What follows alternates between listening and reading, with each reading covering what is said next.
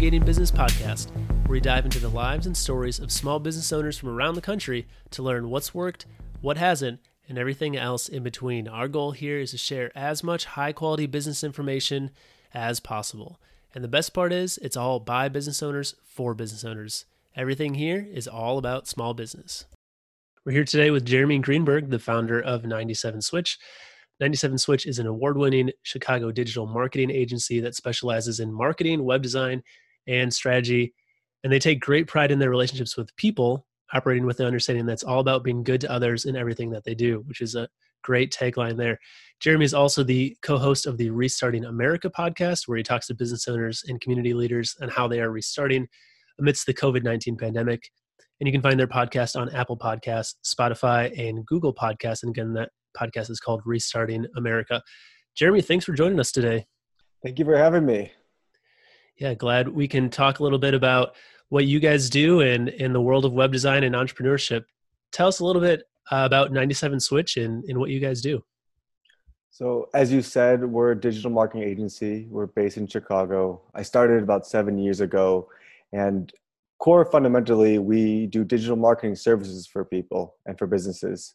A lot of websites and trying to bring traffic to those websites, and primarily trying to have marketing qualified leads or conversions to making sure that the websites are not just looking pretty, but also converting people for the actions that people want to have.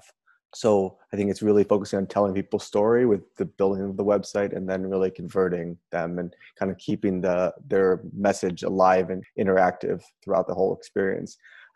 A key thing about us is we're a team of 4 full-time people, and we like being the size that we are because we really can be hands-on with each business that we work with, and our entire team can really collaborate around that. And we're really able to focus on not just doing the service for people, but really having a high level of communication with everyone we're working with internally and any partner, and also just focusing on making sure that they're overall happy, because I think doing good services is fundamental, but then you also need to keep up communication and treating people with respect and that's kind of how our business has been around for 7 years. Yeah, that's really cool. Yeah, and that was a theme that I really noticed looking through, your LinkedIn and website and such, is that theme of treating people the right way. Did that come from kind of a specific circumstance or a story for you, or what kind of made that so central to you when you were starting the business? Yeah, I mean, I worked at a hotel company beforehand, and at Starwood Hotels. And I think in general hospitality, and before that I worked at a music venue in a private event space. And I saw that generally hospitality, you need to treat people really well. For every single guest who comes in, every single touch point needs to be kind of laser focused to make sure there's a positive experience, and nobody is too big or too small to treat with ultimate respect. And you need to kind of view it that way. I think though, growing up, I was lucky enough to be around my grandfather and dad, who also ran their own businesses, and saw how they treated the people that they worked with and anybody they were interacting with, and saw how when you treat people well, there is a lot of benefit in just your daily life. So it's as many people are, very lucky to have a support system that showed me that treating people well was fundamental to having part of your daily life. Yeah, that's really cool. I mean, a lot of businesses say they want to treat customers the right way, right? That's probably on most business websites. But for you guys, you can tell that it's something that's real and genuine just because of how prominent it is in your messaging and what you do. So I think that's pretty interesting. As far as, web design goes, you guys are obviously the experts in web design, and there's so many web design options for business owners, right? From really do it yourself, go on Squarespace or Wix or whatever platform and create it yourself, to all the other options. What insights can you give business owners into why web design is important, and kind of what you guys can bring, or a professional agency can bring to that value-wise? Well, web design is important because people are interacting on the web obviously all the time, and they're really using your website as their a way of interacting with you 24/7. So your website is your 24/7 ambassador. So making sure there's a strong website image is really important, and making sure that your story is told, not just putting up the services that you offer, but really in a way that like people will understand everything you're about. So if you're Bloomingdale's, and Bloomingdale's has a beautiful entryway and it has all these beautiful clothes and there's a feeling that you get when you're in a high-end store. You want to get the same kind of feeling when you're on a website. The website should be able to echo the same kind of feelings that you get in real life. And the thing is, you mentioned earlier, there's a lot of ways to build a website. I tell people when they talk to us all the time, you don't have to use us. You can use more expensive agencies, you can use less expensive agencies, you could do it for free, as you could do Wix, Squarespace. There's a lot of do-yourself tools.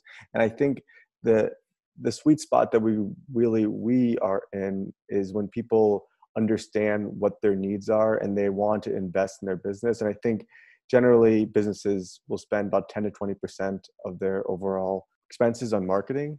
So when people have the need to produce strong sales, then there's probably more opportunity to use an agency. If the opportunity for sales is limited, as any business owner, you kind of have to figure out how to be scrappy and do it yourself. Yeah. It just makes so much sense to me in the world that we live in. Whenever I'm looking into a new vendor to work with, whether as a business owner, or just as an individual, where's the first place I always look, right? It's always the website. And if that website looks a little outdated, or if there's not all the information, or if there's inaccuracies or things spelled wrong, it's almost instantly not working with them. I'm going somewhere else, which, yeah, maybe is not fair to the business, but that's kind of the thought and how it works when you're looking at a lot of businesses these days. I would argue, though, it's definitely fair to the business. If your website is not showing a good experience, if any part of your business is not working right, and also when you meet somebody, if someone's like comes off in a weird way, people get one shot to meet somebody. They don't really get multiple opportunities. That's how business works today. It's completely fair. And in every sense, when you like, if you're submitting a college application and there's typos and doesn't look very nice, like, you got your shot. So I think it's important that people understand that every touch point is very important. And if it's business, personal affairs, or whatever. Yeah, that's a good point. That's very true. And like you said, for certain industries, it's even more important, e-commerce related, I'm sure, compared to someone who's maybe service based. Obviously, both very important, but e-commerce, you're going to have people on the website all the time, or food based, or anything like that. So many needs there. I love that. As far as entrepreneurship and your journey into being a business owner, how did you get into the world of business ownership? You said you started in kind of the hospitality industry. What kind of led you into becoming a business owner? So as I mentioned earlier, I saw how my grandfather and dad grew up, how they ran businesses. So I always kind of knew that I wanted to start a business one day. But I honestly was at a hotel company and had to leave the company and was kind of in my own personal crisis. And it's interesting now because we're all in a crisis together during this pandemic. But I was in a crisis about 7.5 years ago, and I was trying to figure out what's my next job. And I was applying to different things. And while I was doing that, I realized that I was getting antsy and wanted to stay productive. And I didn't really feel like I couldn't be productive in helping people because I knew how to build websites. I knew how to do digital marketing services. So I started just taking very small projects, anything I could do to help people. It wasn't about money. It was just like trying to stay productive. After a few months, people started hearing about what I was doing, started getting a little bit more concrete things, and everything is kind of built. And then from 6 months in, I realized like I could do this full time. And from there, it's been a really wonderful journey. So I don't know if my story of how I got into business ownership was kind of out of necessity. I needed to stay productive and I needed to feel like I was contributing to the world. I mean, I was 24 at the time. I'm 31 now. And it's definitely been interesting how starting a business on necessity and now trying to figure out how to actually expand it and make it something that's really lives outside of me. That's great. Yeah, it's always interesting asking that question to entrepreneurs, how they got into it, whether it was a passion or a necessity. And like you said, oftentimes it's a mix of the two. It's something that you've always wanted to do, but also, hey, I need to use my skills and contribute here and obviously pay the bills as well. So Yeah. you said now that you have 4 full-time employees, which is really exciting. That's a great achievement. What's building out a team been like for you? I know that's oftentimes one of the most challenging, also most rewarding, but definitely most challenging parts of being a business owner. What's that team building process been like? Yeah, absolutely. It's been one of the most challenging. Understanding how to, as you said, the service industry is different than e-commerce. And what we do is we're like a plumber for websites or digital marketing services. We are just doing services for people. So within that understanding, people are our product. So I was the product majority for a long time with some contractors. And essentially what I realized was the way that the business would grow is to have people who are better than me at something.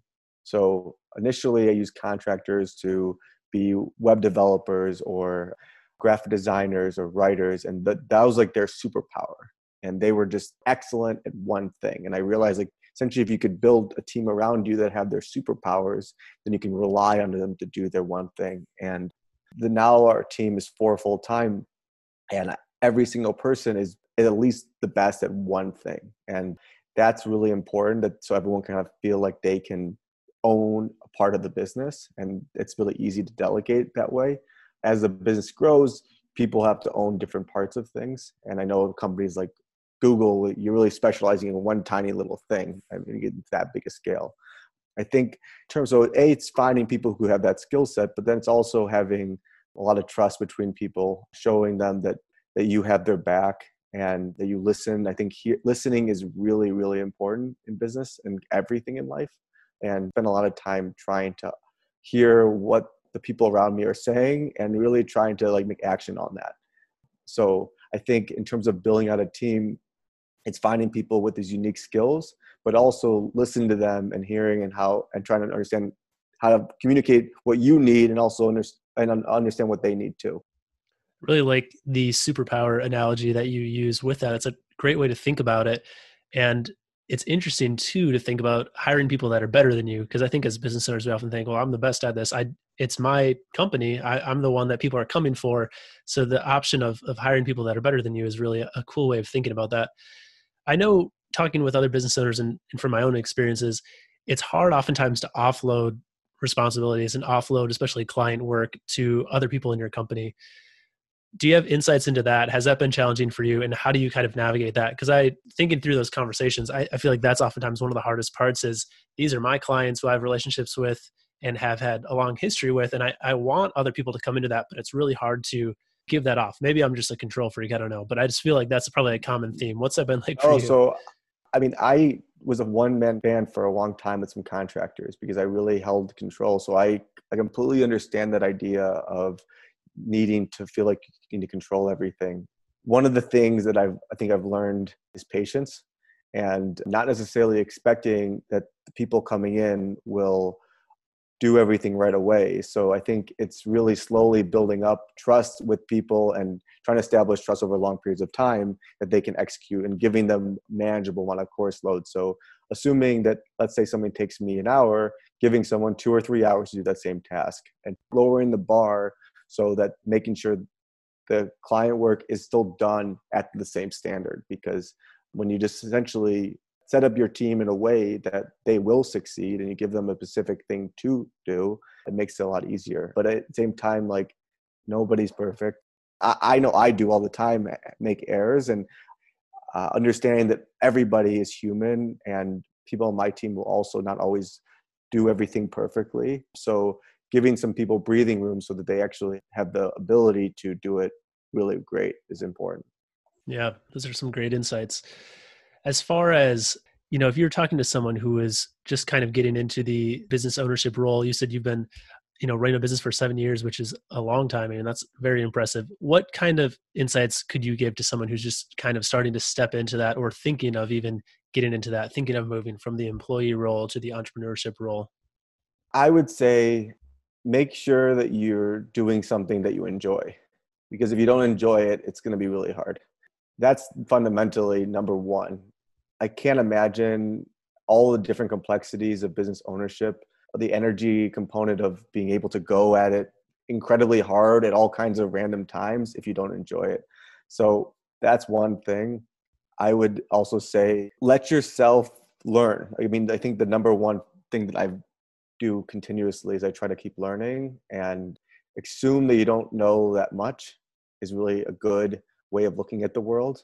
And you might be an expert at one thing, but there's a lot of things that you're not an expert in. And like, let yourself learn. If it's YouTube, Googling, talking to experts, whatever it is, allow yourself the ability to stay curious and keep learning. Yeah, that's great. That's one of my favorite parts of being a business owner, and one of my least favorite parts, I think, is it's really fun to learn from other people, but it's really a hard feeling sometimes to know that you're not very good in a lot of things as a business owner. So it's fun to know there's a lot of potential to grow, but that growing process is hard sometimes. So that's great. One last question here. There's so many professional development and business development resources out there, whether it's books, webinars, coaches. What do you kind of use to practice professional and business development for yourself? A lot of things, everything under the sun. I regularly read. I know this book's been around for a long time, but I just read Shoe Dog by Nike's by Phil Knight. That was wonderful. I also have been very lucky that I've had a lot of mentors. So different kinds of mentors, some people who have started digital marketing agencies and some people who are just in business. And I think learning from people who have been through different experiences is really important. So especially when I started out, I want to talk to people all the time and learn from them. And the information I got from people, I viewed as like gold or better than gold, because this information was like the keys to how to run my business. And when someone said something, when someone who I trusted, who knew more than me about business, told me something, it was like the light bulb in my head. Wow, that is an incredible idea. And I kept having these aha moments when I heard people who knew more than me about business, when they said things, that makes a lot of sense. And it's really important to have other resources. And if it's reading, if it's watching TED Talks, if it's whatever, just like keep interacting with the world in different ways, because there's so many people out there who are learning about business all the time. I mean, we're doing a podcast right now about business. And I think by other people listening to podcasts like this, or How I Built This, or whatever, there's a lot of opportunity to learn. Yeah, for sure. Once again, I know I just said the last piece was one of my favorite parts of business, but that's another kind of connected favorite part of business for me. Is there's so many brilliant people out there with so many great insights.